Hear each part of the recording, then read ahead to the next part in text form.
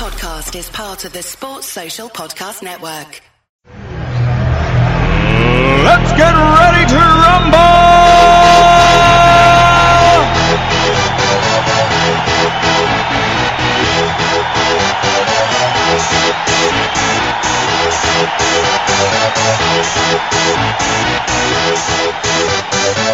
Y'all ready for this?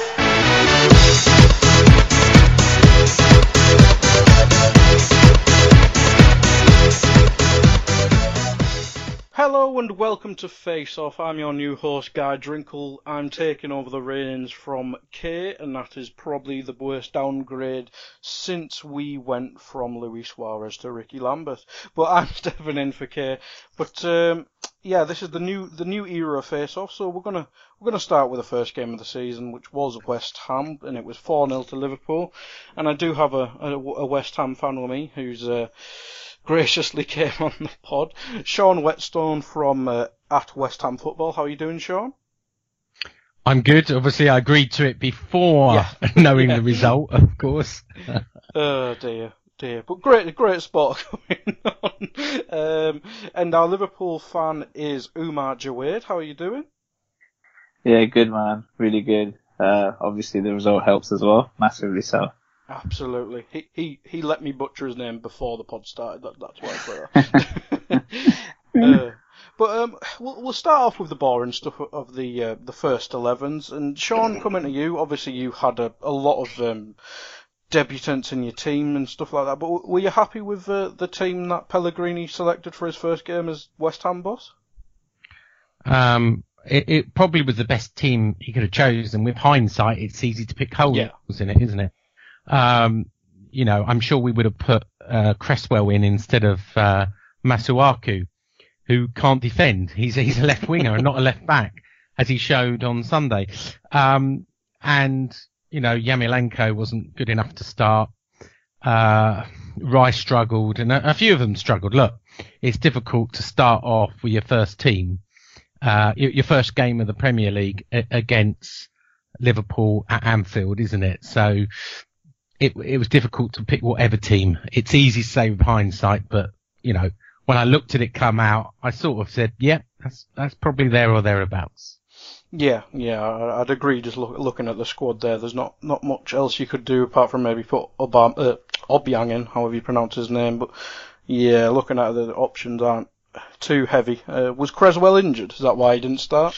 Yeah, he's had a knock all pre-season and really hasn't had a proper full season, so that's why he didn't start. And as you say, the other choice could have been to put Obiang in, who's wanted to move to Italy all summer and was refused, but they started 19-year-old Declan Rice, which was like a little bit like lamb to the slaughter, especially as all his games last year for West Ham were as centre back.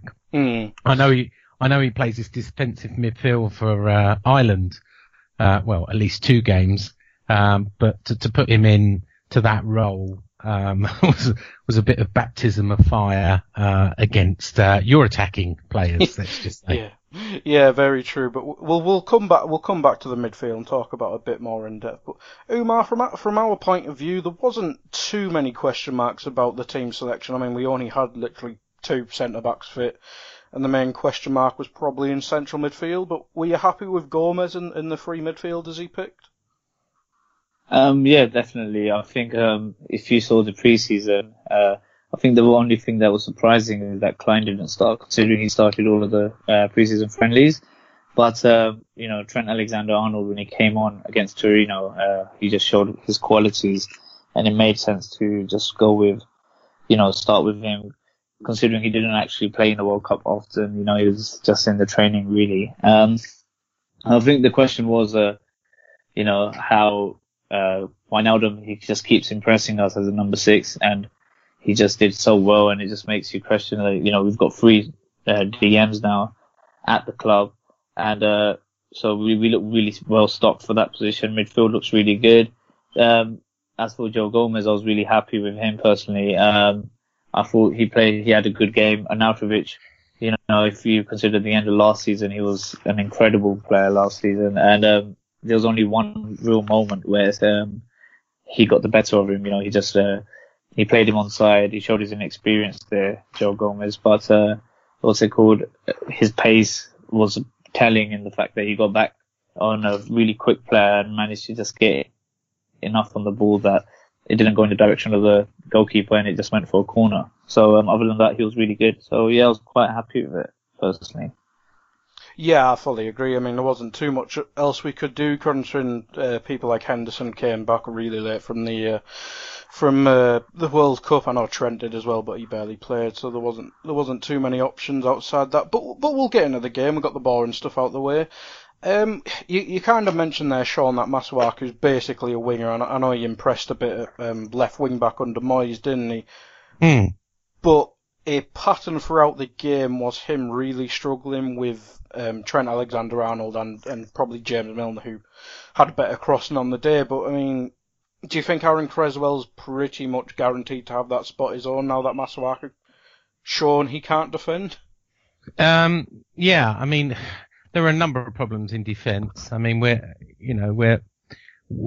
Pellegrini's playing what he did at Man City, which is you've got to hold this high defensive line on the 18-yard box, and I'm sure you saw it. I just don't think we've got the idea yet. I mean, I'm sure they've practiced it in training, but you were catching us out. I mean, all right. It was only really 3-0 because we know one of the goals was miles offside, but the idea was to catch you offside, and we did a number of times, but not consistently that you could score 3 goals. And I think that's got to be the takeaway. Pellegrini was asked by Sky afterwards, will you stop this defensive high line? And he said no. Maybe we need to get a bit used to the crosses on the wings. But he said, I think the defending worked. I don't quite agree with him. But he says he's going to persist with it. So if we're going to have to persist with it, then we're going to have to do better. Masuaku's going to be better the problem is if Cresswell is fit, you need two players for every position, don't you? So we need a backup. Yeah. Left back. And I don't know whether you put Zabaleta in there, but at the moment, and this might sound harsh to Masuaku, but I'd prefer, putting Zabaleta, who's a right back, in that position rather than let Masuaku try and defend. But let's not blame him. The others also, Fredericks looked a little bit out of his depth, especially against Maine. This is his first Premier League debut because he's come straight up from Fulham, and it was a harsh lesson of the Premier League, and he looked like to be struggling. But even Ogbonna, who obviously has got a lot of experience in the Premier League, he seemed to just switch off at times, and he lost concentration in the second half. Bobuana, who's our new general from a Paraguayan defender from Corinthians, I think also showed up that he struggled at the Premier League level. So a lot to learn in defence. And, should he have started with Zabaleta? Should he sacrifice some of the pace by putting in a little bit more experience? I don't know. It's easy to say with hindsight, but, let's be honest. Whichever way we looked at it, we were going to lose. Whether we lose by 1-0, 2-0, 3-0, 4-0 was the issue. I don't think it's going to come down to goal difference for West Ham at the end of the season. I think we've got enough quality and a good enough manager. We won't be relying on goal difference. So in some ways, I don't think it really counts. But it's embarrassing, a little bit demoralising to lose 4-0, isn't it? Yeah, definitely. I mean, just another question. Obviously, you spent, I think it was 20-odd million on Diop. I mean, has he not had a good pre-season, or do you think it's just a project with him rather than rush him in the first team? I think they were a bit worried to blood him at Anfield. He was 22 million plus another 2 million of add-ons. So yeah, he's an expensive 21-year-old from Toulouse. Pellegrini obviously believes in him, but quite a big gamble that he can make the step up from the French league to the Premier League. And in the pre-season, he was okay, but he would have been skinned alive on Sunday against Liverpool. Yeah, that's fair. I mean, he does have a good reputation. I mean, I think one thing France do is make a lot of good centre-backs. But Umar, coming to you, from our point of view in the wide areas, obviously we have Salah and Mane who obviously play a bit more narrow and stuff like that, but we saw Robertson he was involved in pretty much everything going forward. Trent didn't have the best day crossing, but he obviously started the first goal. And Milner, who just turned back about 8 years and started playing as a winger throughout the game. So, do you think this new width in our play, obviously we always play with width, but do you think midfield's adding something to that? I think, I think the biggest difference for us was Naby Keita in the way that he was carrying the ball. The timing was really good by him, the timing of when to make the pass.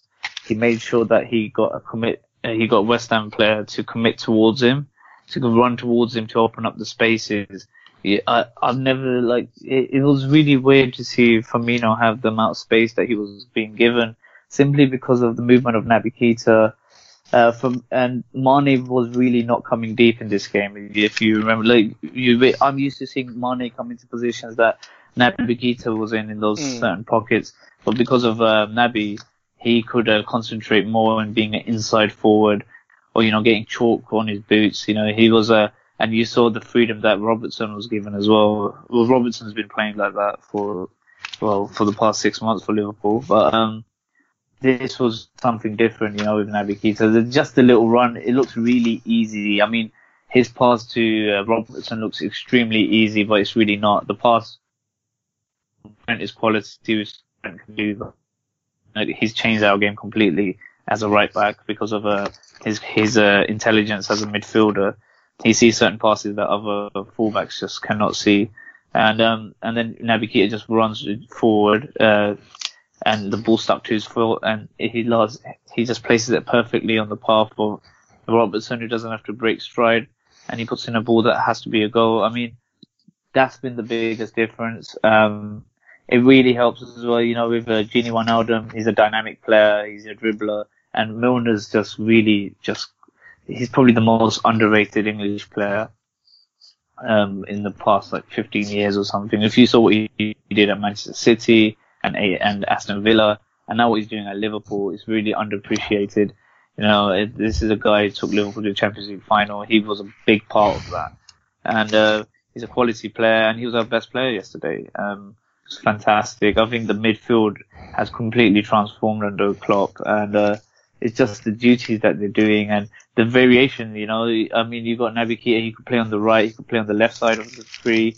Milner's shown that he can play in either of those positions as well, and Wijnaldum's played even at centre half for us. So I mean, we've got midfielders who are completely versatile, and that helps us change our tactical approach throughout a game. So in the 15th, 20th minute, we could go a double pivot, or one of them could turn into an attacking midfielder. Naby Keita ended the game as an 11, stuck on the left wing. I mean, this is a very strange team. And just in defense of the West Ham players, specifically the defenders, they're not going to come up against Salah, Firmino and Mane, the front three that's scored the most goals in the Champions League season last year, ever recorded was that front three. So, they were the best front three in world football last year for goals and assists, really. I mean, so, that's what West Ham were up against. They were not up against a bunch of bums, they were up against the best of the best. And, they make you look like amateurs. That's their job. So I think with the West Ham players, it's too early to judge, really, in the season. And, it's not a fair, game to judge them on, really, considering, playing at Anfield as well. Yeah, it definitely was a baptism of fire for the new look West Ham back four.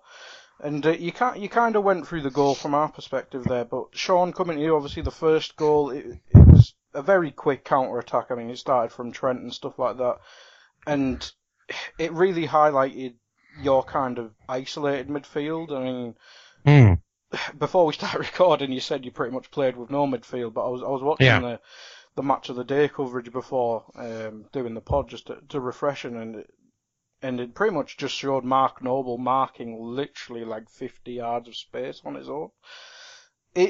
obviously he's like a club legend and stuff like that, and I was going to come into this pod asking you whether it's time for him to move on and stuff like that, but even he is a bit older and stuff like that. But if you're going to literally have him play in midfield on his own, what can he do?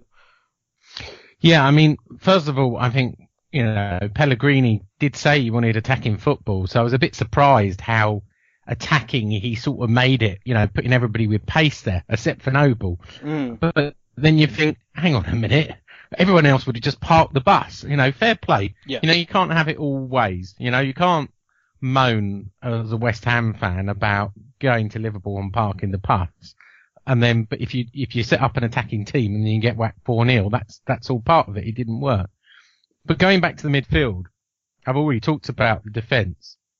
I've already said poor old Declan Rice, baptism of fire. He was out of the depth and he got changed out half time. I'm not sure Snodgrass did much better, but a little bit more experience.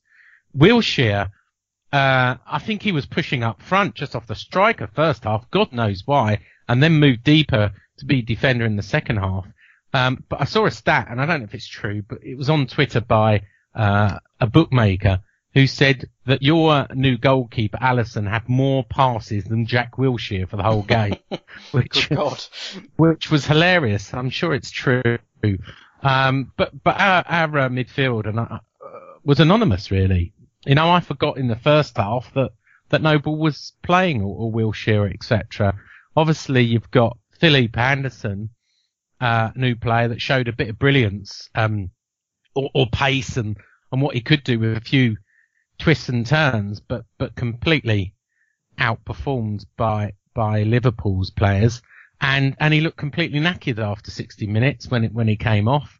And of course, on the other side, again, Antonio showing what he can do with pace, etc. But what can you do with pace? If you've got nothing to do with it, because you're not being fed any balls. And again, he was only there probably because Yarmolenko has suffered an injury. And Marko Arnautovic, just to say, looked completely isolated. He nearly didn't play. He had a really late fitness test. It was 50-50 whether he was even going to start the game. He didn't finish the game and looked a little bit injured. I wouldn't be surprised if he's carrying a knock. And they brought on Hernandez Chicharito, who did pretty much nothing. But yeah, the midfield was one of the main problems that, there was just nothing to get our attacking going. And by the way, I thought at the time when we were 1-0 down, and by the way, Salah is in my dream team, so I was sort of going, well, devil, it doesn't matter which way. Every cloud and all. Yeah.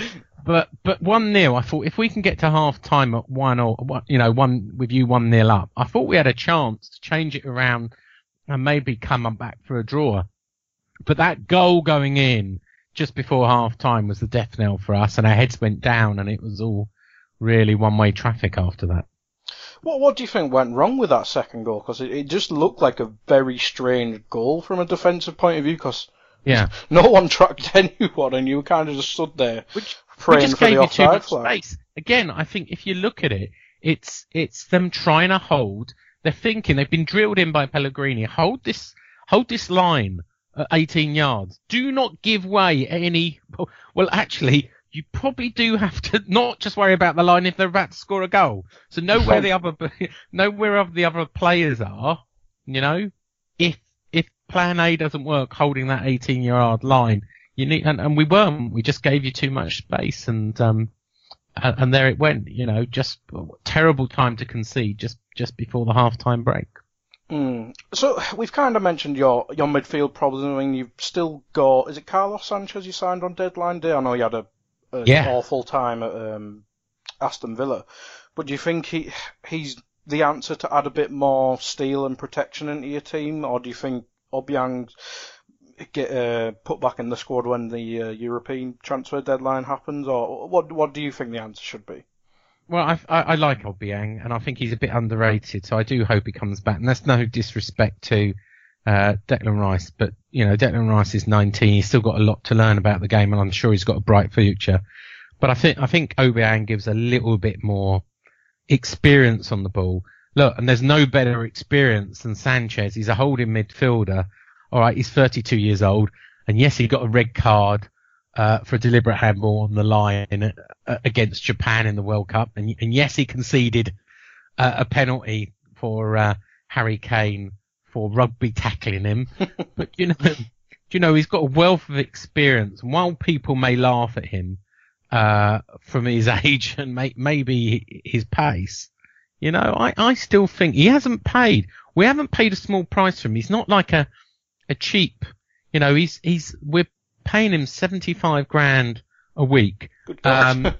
Yeah, his transfer fee, he transferred permanently on a 2-year deal with a option for another year, which could rise to 2 million. But bigger than that, there was a massive, I think, a £1 million agent fee on top of that. So this is not just someone who that will never get a game. We haven't spent that kind of money for him just to sit around, and I think that Pellegrini does believe he can do a job for us. No, that's interesting. I mean, it does look like you need a bit more steel. I mean, it is against Liverpool. I'm not sure what your upcoming fixtures are like, but I mean, only Man.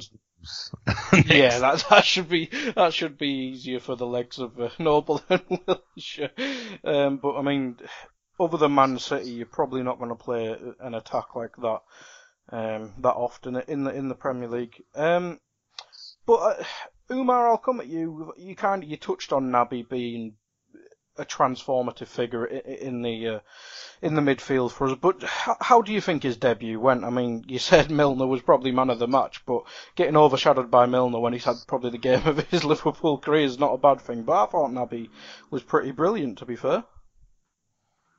Yeah, no, Naby Keita had a fantastic game, I think. But it was one of those where it felt like, of course he didn't, but it felt like he had kind of a handbrake on.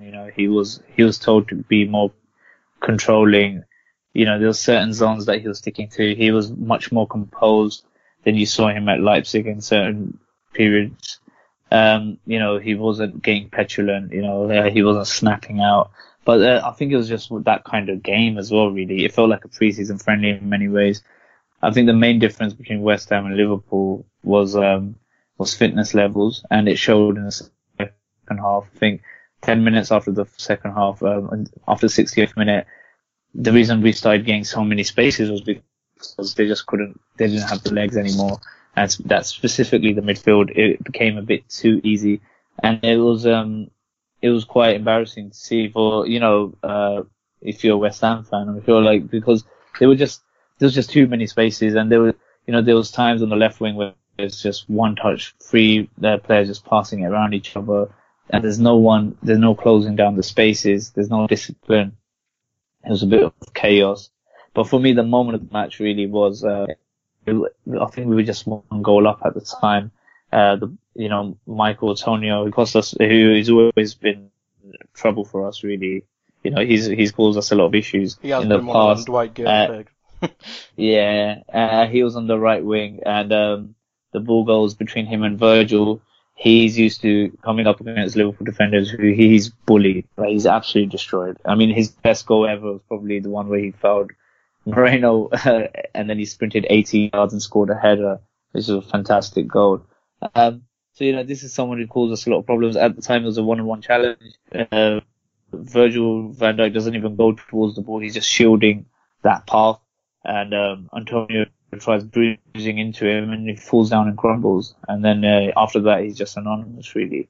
So I think that was a really telling moment as a Liverpool fan. Seeing one of those guys who you just always look out for because he caused you problems in the past with his physicality, pace, and his ability as well. And he just crumbled in front of your best defender, but also one of your main leaders in your squad. And I think that was like an uplifting moment for me personally to see that, to be like, oh my God, yeah, we've got this, this is good. And then, I think with the goalkeeper, he didn't make any telling saves. He didn't really have to do much other than there was like a powerful shot from, I think 30 yards out, went straight at him. He just caught it.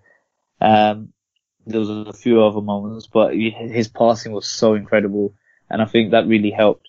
And I think that's going to help us in the long run as well, in the sense that when we do get pressed at, his first time passes to Robertson and Trent are going to be really telling. But he also made one beautiful pass towards Salah, but it was in the perfect height for Salah that you had to foul Salah for him to lose the ball, and he got fouled, and we just got the ball, and that was a really beautiful moment because I haven't seen a Liverpool goalkeeper do that since Reina. To make that 60-yard pass into the torso area of a footballer, you know, where, you know, you can't really get to it, only that player. And if it's a world-class player like Salah with that touch, he's going to kill it dead. And I think, just to say on, what's it called, West Ham, I thought the best thing about Felipe Anderson is whenever I used to see him play at Lazio, especially, I think 3 years ago, you know, he was an incredible talent in the sense that everyone was raving about him. He had everything, pace, ability, he still got it, but, you know, he's been a bit inconsistent in the past. I think his best games are always when he's given the free role. You know, against us, he was stuck to the left wing, and he was clearly told, you know, just target Trent and try getting the better of him, and he did do it in certain situations. But I think he would have been better off if he was getting in between Trent and Joe Gomez, and he wasn't stuck on the left wing. I think that would really help them if he was given the kind of like the free role behind Arnautovic. I think they could have caused us more issues. I think that could also be a problem because of, you know, Yarmolenko. I don't know what the fitness is like or the reason why he was rested, but I think we've still got a lot to see from West Ham, and they're not as bad as people think. But I think Carlos Sanchez, I don't know, they signed him. Personally, I don't think he's that great. And I think, you know, I think if he's bought him, you know, Pellegrini, then he's probably thinking of him playing as a centre back, or is it going to be free at the back with him in the middle? I mean, it'll be interesting to see. But I think with Noble, I think this is probably his last season at West Ham as well. I can't see him starting, you know, in that position. It's quite sad because he's a local boy based from this area. And I say this area because I live in West Ham, so it wasn't good.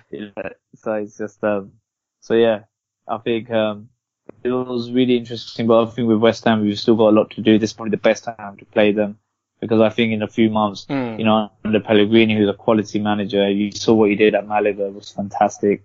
Even at Manchester City, he did really good things over there. So, you know, they've got a really good manager. Give it a few months. The patience is really important. And, I think they'll do well.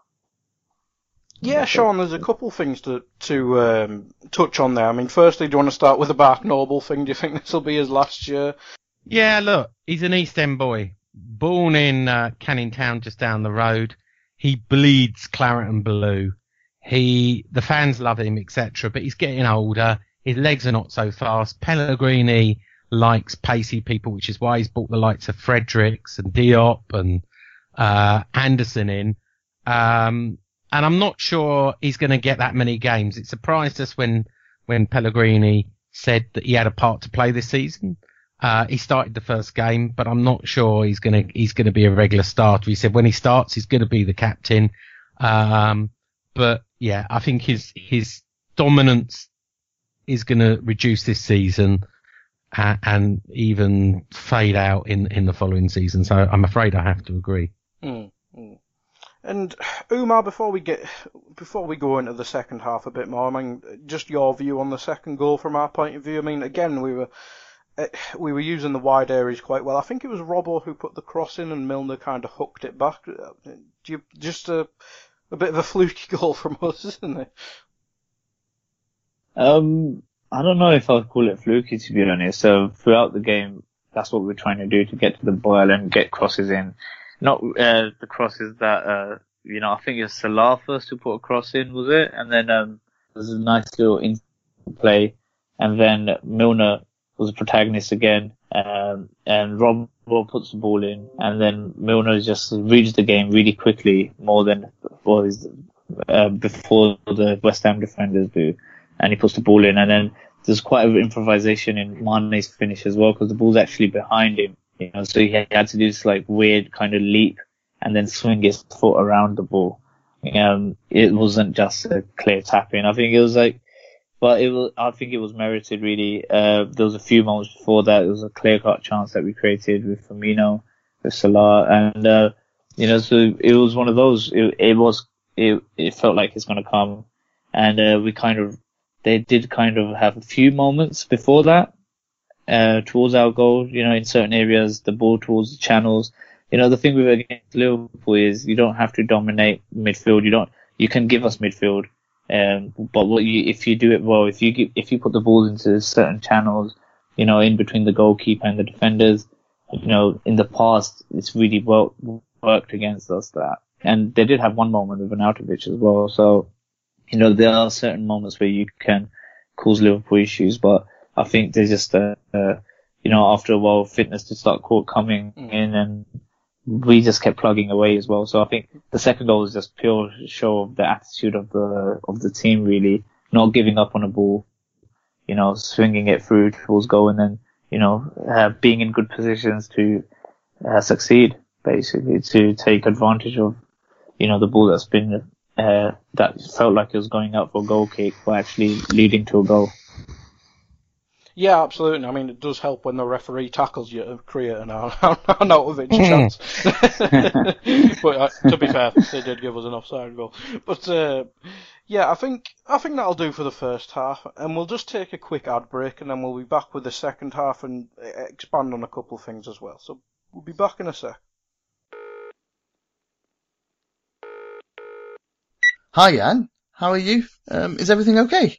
Yeah, absolutely, Gags. Everything is fine. But you know what? I'm hearing you got a special offer for Anfield Index Pro. Is that so? Yes, absolutely. And we've got your weekly show, Moby on the Spot, the popular stats show, Under Pressure. Post-match Raw is now back, and loads of other shows available at our lowest price ever. Go on then, Gags.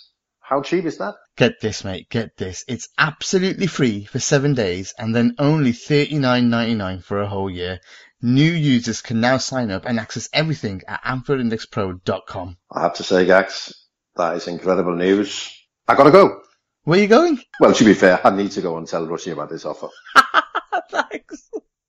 Whilst you're there, please let Rushy know that we accept all major credit and debit cards via the website. And not only that, we've now added PayPal too. And if you want an app option, then via iOS you can purchase AI Pro through an in-app purchase.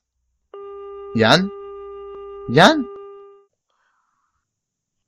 Right, and you're back with Face Off, and we still got Sean Whetstone from West Ham fan and Umar, Liverpool fan. So we're going to crack on with the second half. But Sean, I'm going to come to you. Obviously, Snodgrass came on for Declan Rice at half time, and for me, this kind of hinted that maybe you've brought him on for his set piece delivery, because whilst I was watching the highlights back, it looked like set pieces was your main avenue to maybe damage Liverpool a bit. Yeah, and look, Snodgrass has had a torrid time with West Ham, and fans on the board haven't always seen eye to eye for him. The history is, and I'll give you a little history lesson on Snodgrass, we sold Pyatt, and with the money we bought Snodgrass, right? There's no way you can replace, So he's got a hard act to follow, right? When he joined, Slaven Bilic said to him, "Where do you want to play?" And he said afterwards, he said, "Well, I was flabbergasted and thought, you bought me, you know where I play." He played him out of position, and of course he had a torrid time at West Ham.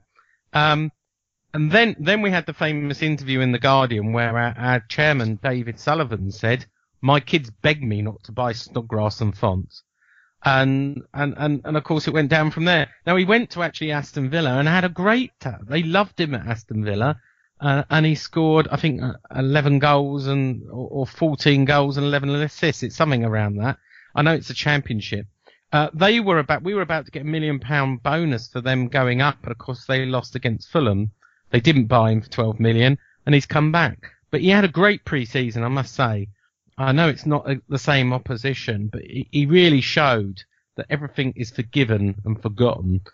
And he plays with passion. He plays for the badge, and any West Ham fan will like that.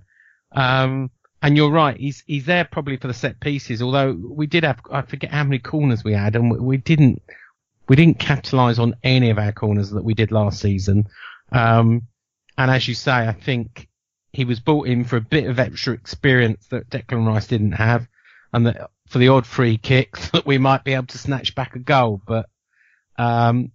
It wasn't meant to be, and not one of Snodgrass's best performance in the second half as well. But, you know, I don't think you can really single anyone out of having a good performance for West Ham. Apart from my view, Fabianski, I thought. I was going to ask you about him, yeah. Yeah, I thought Fabianski, you know, a lot of people like Adrian and didn't see that Fabianski did anything to get a start, but I thought he stopped. I think he probably stopped 3 goals going in, where other keepers might have let them in. So it could have been 6 or 7-0 if it hadn't been for Fabianski. Well, you've kind of struggled to have a consistent number one goalkeeper. I mean, I can't even remember who your goalkeeper was before Adrian. Was it Rob Green? I can't even remember that. No, before Adrian it was probably Yashi Yaskalainen. No, I'm trying to remember which. I remember Yaskalainen being there. We had obviously Darren Randolph. Adrian's been there before. You've got Rob Green. You've got Yashi Yaskalainen. I'm trying to think if there was any others in between that. I think this proves my point. That you've struggled for a number one. I mean, yeah. We had Joe Hart, which obviously... that didn't go well. But do you think Fabianski's finally going to be the answer? I know he only cost pretty much 50p in current money. But do you think he's the answer? Million. Let me tell you a story. I thought it was 12 5. million. It was 7 million transfer fee, but we had to pay the agent another £5 million. So actually, it cost us 12 million in total. So it just shows you how much sometimes transfers cost. But you know, he's in my dream team as well. I didn't put him in on. Funny enough, I put Joe Hart at Burnley in on Sunday, and you know, he's 7 points. Fabianski only 1 point as in the dream team. But I think he's good value. And if you look at the number of clean sheets he got for Swansea, who had a torrid time, he's a good keeper, you know. Good keeper. Yeah, absolutely. He's always been one of those ones who's probably, obviously Swansea had troubles for a good few years now, but he's always been above a relegation candidate goalkeeper. He's probably been one of the, similarly Ben Foster, probably one of the upper middle ones, but he does look like he'll make that spot his own, because hasn't Adrian gone downhill a bit since the first year or so? No, I think he had a good season last season. He's been good in pre-season. So I like the idea of two keepers sort of battling it out for you know, who could be there. And I'm sure Adrian might find himself in there, back again. You don't know. It's, you know, I like there to be good, strong, competition for the goalkeeping, position. And Umar, coming to you, speaking of not having competition in the goalkeeping department, obviously we saw Alisson debut. Not a lot to do, but did you like what you saw? I mean, you mentioned distribution-wise and stuff like that. I mean, I think he tried to set up, as you said earlier, Salah in I think it was 70-odd minutes. He tried to get an assist. But did you like the little bits you saw? I mean, he punched a couple crosses, caught a couple shots and stuff like that, but do you like him? Yeah, definitely. I actually watch a lot of Serie A. It's like my favourite league, actually. The only Premier League I watch is Liverpool games and the occasional, you know, Manchester United versus Arsenal or something of the sorts. So I saw a lot of him last year, and I just couldn't believe we actually managed to get him. You know, he was by far the best goalkeeper in Serie A, and this is Serie A where they've got Handanovic, who's quality. He's an incredible goalkeeper as well. So, you know, we just bought one of the best in the world. And his best games are usually coming out really far. I mean, it's like watching Neuer play, really. His game is modeled around Neuer. He's not like a De Gea type of goalkeeper. He's someone who's going to be sprinting 40 yards forward, you know, chesting the ball, chipping it over a player and doing something crazy. I mean, that's what you're really getting from him, but he's also really good with his hands. Well, I mean, he has to be, he's a goalkeeper, but he's really athletic, he's got agility, and he's got a huge frame, and you saw it with certain corners as well. You know, we're just really lucky to have him, fortunate to have him, and I think as in my lifetime, it's only Reina, and Reina's first 5 seasons were elite, but Reina was also playing in front of, you know, a ridiculously good spine, of midfielders, defensive midfielders and solid goalkeeper, centre halves, you had Hupia, Aga, Carragher, in front of him. And, the truth is, yesterday what Alisson had was a guy who's never played centre half before. It was his debut in a professional football match as a centre back in a 2. And next to him was obviously a ridiculously good centre half. But I think with Liverpool, we will always have this where we've got Van Dijk and then it's who else is next to him. And that's the only thing I think for this season we need to see what happens in the sense that Lovren and Matip have good injury records. So it'll be really interesting to see who actually manages to play alongside him. And with Joe Gomez, that's his first season as a centre half. Being recognised as a centre half by the club as well. And I do expect him to make some errors. I think it's only normal considering his age, but it's not ideal for a goalkeeper to have that really, to have, ones don't actually know who's playing on the right side of your defence, but he's good enough to hopefully go past that kind of phase. So yeah, we're quite lucky to have him, definitely. Yeah, I mean, you brought up Gomez a little bit there. He obviously started, this is probably like his second or third game at centre-back for us. I know he's done a couple cup games where he wasn't too impressive. But obviously Arnautovic, he's not one who's like a big target man. I mean, fortunately Andy Carroll wasn't playing. Maybe you prefer him not playing, Sean. I've heard your Nepiel index not being a fan of it. But Umar, Gomez obviously played against Arnautovic today or yesterday, where it's one type of striker, but next week he's going to be against Benteke, who's just a big lump up front. I mean, is there any worries that obviously been criticised heavily about his heading prowess? Do you think next week's going to be the bigger challenge for Gomez?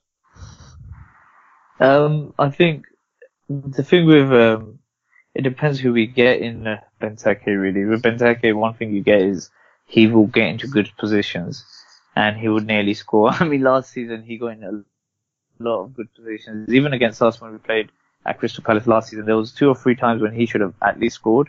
And, if Lovren's playing there or if it's Matip, Joe Gomez, it'll be the same. Benteke is not a rubbish, centre forward. But, Arnautovic isn't exactly small either. He's 6'4", he's strong, he's, brilliant, he's just fantastic. I think he's ridiculously underrated, really. He's good enough to play for any of the clubs in the Premier League. He's a fantastic talent. And, he did pretty well against him. And that's what's kind of nice to see because Benteke is not as quick as, Arnautovic. And if we keep a high line and, I think there's chances that we can kind of silence him. The problem will be Zaha. Zaha's going to be someone who's going to be mainly on that side, on the left side. He's going to be up against Alexander-Arnold and Joe Gomez. So I think that's where the test is really going to be because Benteke doesn't really have to get on the ball and make stuff happen. What he just has to do is run into certain spaces and pockets and rely on the brilliance of Zaha to beat a man and to get the ball to him. So that's something that we'll just have to see what kind of Crystal Palace. The good thing is the manager's Roy Hodgson, so you can expect 2 bank for and just like 2 guys being left on their own at the front. And I think this is where we might see Alisson shine really, because if they are relying on long balls in the channel for Zaha to run into, Alisson will catch on to that, and his starting position would be extremely high. He would be outside of his box mostly when they're on the ball, because he banks himself to have the pace to get to the goal if they take a long shot. But he's definitely quick enough that if they throw a ball between the centre halves and the goalkeeper, and if the goalkeeper's on the outside of the box at the time, he's definitely getting there, and he's brilliant on the ball, so that's not really an issue. I think this is the game where you're really going to see Alisson arrive. I'm actually really looking forward to it, because I think we really did put a statement out against West Ham. So yeah, bring on Monday.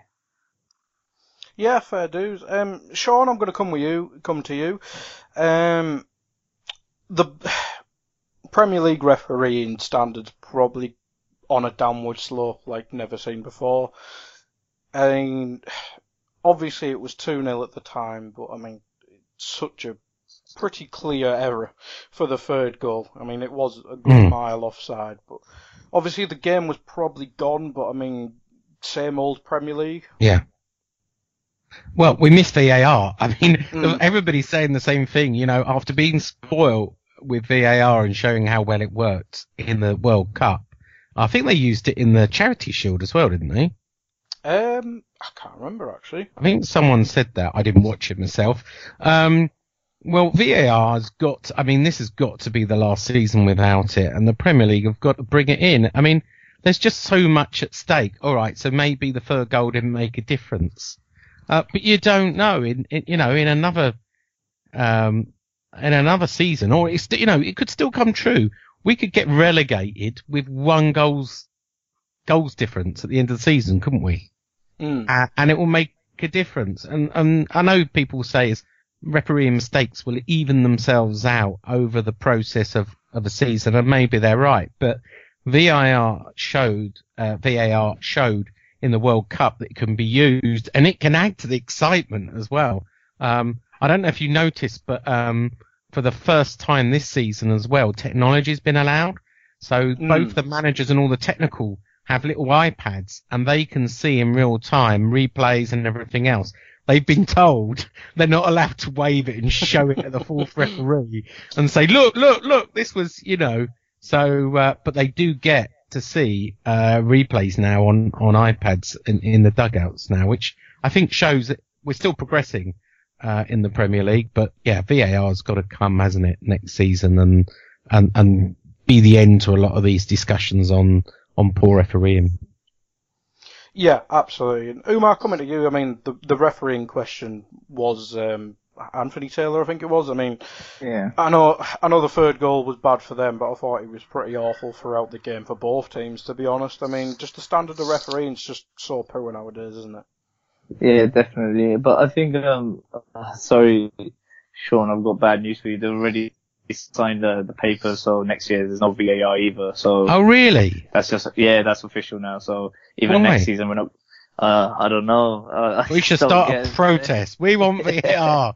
We're the ones we pay the season tickets. We pay the ticket money. We pay for Sky and BT Sport and everything else. We should demand. We need to go to number 10. We need to go to the House of Commons. We need to find out why VAR is not. Who's passing this bill? Yeah. Definitely. But I think the main thing with VAR is, I think the main thing with VAR is, I think if you don't want to implement it to slow down the brand that is the Premier League for that, because that's the argument really. What they should do then is just let us know if there's a goal or not. If the guy's offside, don't get the goal. I mean, let the goal happen, let them even celebrate like they do, and then the referee puts his flag up and he's like, you're offside. I mean, it doesn't take long. Just do it for the implementation of on goals. And if the referee gives a red card on that, but that's it. I think they should just introduce VAR just for goals then, if they're worried about the flow of the game, just for goals. So if you score a goal or if the goal is disallowed and then they're seeing VAR, if it's a goal, that's brilliant. But my main issue with VAR is sometimes you see it with the referee. He looks at the goal, he looks at it, and then he thinks, is that a penalty or not? Then he goes back and looks at it, and he spends 2 minutes on it. If it's taking you 2 minutes to make the decision, forget about it. It's not worth it. Did we see that though in the World Cup? Yeah, we did. Even in the final. In the final when it's like the handball and then it leads to the Griezmann penalty. Go back to that. It took him 2.5 minutes to 3 minutes to make a decision. Yeah. That's a long time, man. And, if you keep cutting that time out, it's just not worth it, really. So I think what they need to do is, if it's taking you more than 30 seconds for the referee to make a decision on a penalty, then it just gets void. It's not a penalty, basically. That's what I'm trying to say. Because if you're waiting 2.5 minutes to make a decision, you're not sure about it, then it's not a penalty because you're killing the flow of the game. At 2.5 minutes, I'm sure the sports science guys will know this, but if it's really cold, your body can cool down in like 3 minutes, and then the guy has taken a penalty, so it's been 5 minutes you've not moved, you're just standing around. And I mean, and then it'll take you time to get back into the, rhythm of the game. And it will just kill games for us really in the Premier League and just in every league really. So I think it's better, you get 30 second tab when you start seeing the image on the screen. Within those 30 seconds, if you cannot make a decision, then forget about it. It's not a penalty.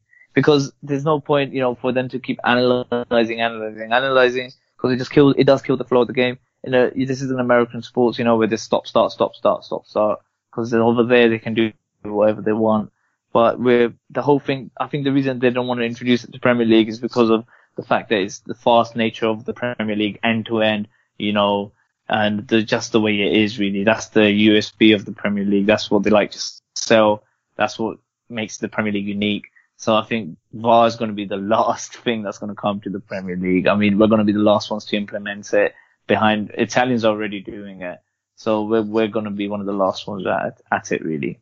Yeah, I think the Premier League is seen rightfully or wrongfully, it's seen as something more superior. So I'm not surprised we're trying to wait for it to be streamlined and stuff like that. But we're coming up to about near an hour now, so we'll try and get through the rest of the pod. I mean, Umar, sticking with you, obviously we see Sturridge get a goal. It's just reward for what was a brilliant pre-season, isn't it? I know he only took like 10 seconds and he only played like 5 minutes, but seeing him score and seeing the Wrigley arm dance again, it brought something to me. I just love that, bro. Yeah, no, I think the thing with Sturridge is, I think I just don't know how you can't love him. If you're a Liverpool fan, he wants to be here. He's accepted his role within the club, as he's actually, people outside of the club probably don't know this, but he's one of the leaders of the squad. He mentors the youth and he makes people feel comfortable when they join the club. And he's obviously an extremely talented footballer. Talent's never been an issue with him. It's always been fitness issues and, can he get the games? Does he still have the pace? People forget he's the only English player I've seen it where he's got that Porto Brazil technique, where it's like no backlift, first time striking ability and the dribbling that he does. He's the most gifted player of his generation. The issues have always been he breaks down, and it's quite sad really. But last season he wasn't as injured. We just didn't play him regularly last season until he went to West Brom, who didn't know, I guess, his injury history and everything, and he just broke down over there. I think at Liverpool he realizes he's comfortable here and he's willing to play a supporting role. And I think psychologically he just feels more freer. And I think, with him, he's an elite, thinker of the game, in the way he moves around as a centre forward. He knows the positions he needs to be at. He got lucky there. It was a beautiful knock-on header from a West Ham player right towards his path. He's on his left foot. He's not going to miss. But I think this season, it can't be any worse than last season. And I think he does want to win something here. And, he sees that how special this squad is. And he's willing to embrace his role. And I think this could be a season where we might see him play finally close to as good as we're ever going to see him play for the rest of his career now. And a little thing about Shaqiri as well, I would like to add that I think Shaqiri's debut, I think it's quite beautiful to have such a talented players on the bench. We had Fabinho who didn't even play. We've got Shaqiri who came on and he looked brilliant as well.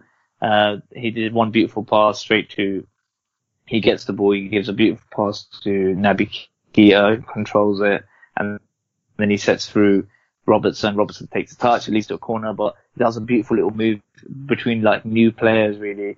And it's just amazing that on the bench you look and you've got Xherdan Shaqiri and Daniel Sturridge, you've got Fabinho and Henderson. These are actual quality players to have on your bench, and considering what we had on the 11.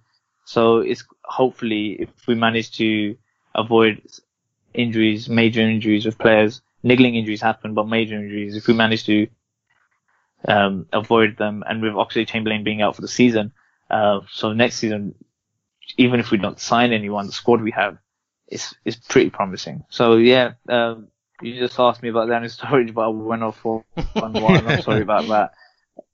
But yeah, it's just really exciting time to be a Liverpool fan, and Daniel Sturridge is one of the main reasons behind it as well. Yeah, he always scores against us, by the way. As soon as he came on, everyone was going, he always scores against West Ham, and so he did. Okay. I didn't know that. I didn't. I knew I know he loves a goal against Newcastle. I know that one. Mm. But Sean, anything you want to bring up before we finish up? No. I mean, I wrote a piece for This Is Anfield just before the game, and I tipped Liverpool to win the title, and I think it will be Liverpool's year. I do think they, as long as they can keep injury free with the firepower they've got, and Salah keep on knocking them in, I do think they can get one over on Man City and finally land the title this year. This could be Jurgen Klopp's year, so it won't make us feel too bad if you go on and win the Premier League. And we have an awful history at Anfield. We've won twice in 55 years, as you may know. We won in 2015, but before that it was 1963. And one last thing I'll say is the bookies had us. Bookies don't like giving away money. Before we played you on Sunday, 14-1 for West Ham to win, 5-1 for a draw, and you 1-4 on. So the bookies don't like to give away money. But there is one last thing I'll add, and it's about West Ham. 2 weeks before we played the first game of the season on Sunday, I wrote a blog to say Rome wasn't built in a day, nor will West Ham. We have bought 10 players. We played 5 of them on Sunday. Pellegrini has got new tactics. It's a complete change. Look at what happened at Everton. Look what happened at Spurs when they tried to make wholesale change. And even look what happened when Jurgen Klopp came in. It's going to take time. We have come down to earth with a bump. And all these people go top 6 finish for West Ham this year. We spent £100 million. It was never going to happen. Do you know what? We might lose against Bournemouth next week. But I have every confidence that given time, Pellegrini will sort it out. I predicted a top 10 finish. I stick by that. I just think it's going to be a little bit of a bumpy ride for the first maybe 5 or 6 games. No, I fully agree. I mean, I think you've bought well, and it does take time with that amount of players. But I think we'll finish up there, chaps. I mean, Umar, do you want to give out your Twitter and stuff? It's Umar6688 at Twitter. So yeah, you just see a lot of retweets and the odd tweet here and there, but that's it really. Good stuff. And Sean, do you want to give out your Twitter and stuff? Yeah, so it's at West Ham Football. I've got my own podcast as well, which I'm just about to record tonight as well, called More Than Just a Podcast, as in Bobby Moore with 2 O's. Nice. And I write for a website which gives West Ham news 24/7 called clarenthue.info. I know that neither of those two things will appeal to your listeners, but hey, what the hell? You never know. There might be a West Ham fan and a Liverpool fan in a car or something. Yeah, exactly. Well, I'm involved, definitely. I live in West Ham, so yeah. Where'd you live? Just Portway Road, so Portway. Yeah, it should have been a hammer. Yeah, I live literally a walk away from the stadium. Yeah, definitely. Don't be stealing my Liverpool fan. But thanks for joining me, you two, and thanks for listening, everybody. This has been my first face-off in the hosting chair, so hopefully you think I've done well. But thanks for joining me, and goodbye. Let's get ready to rumble!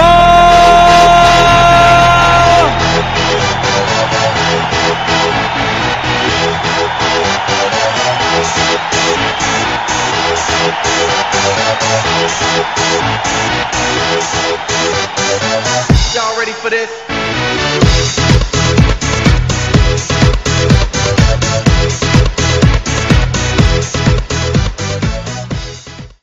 Sports Social Podcast Network.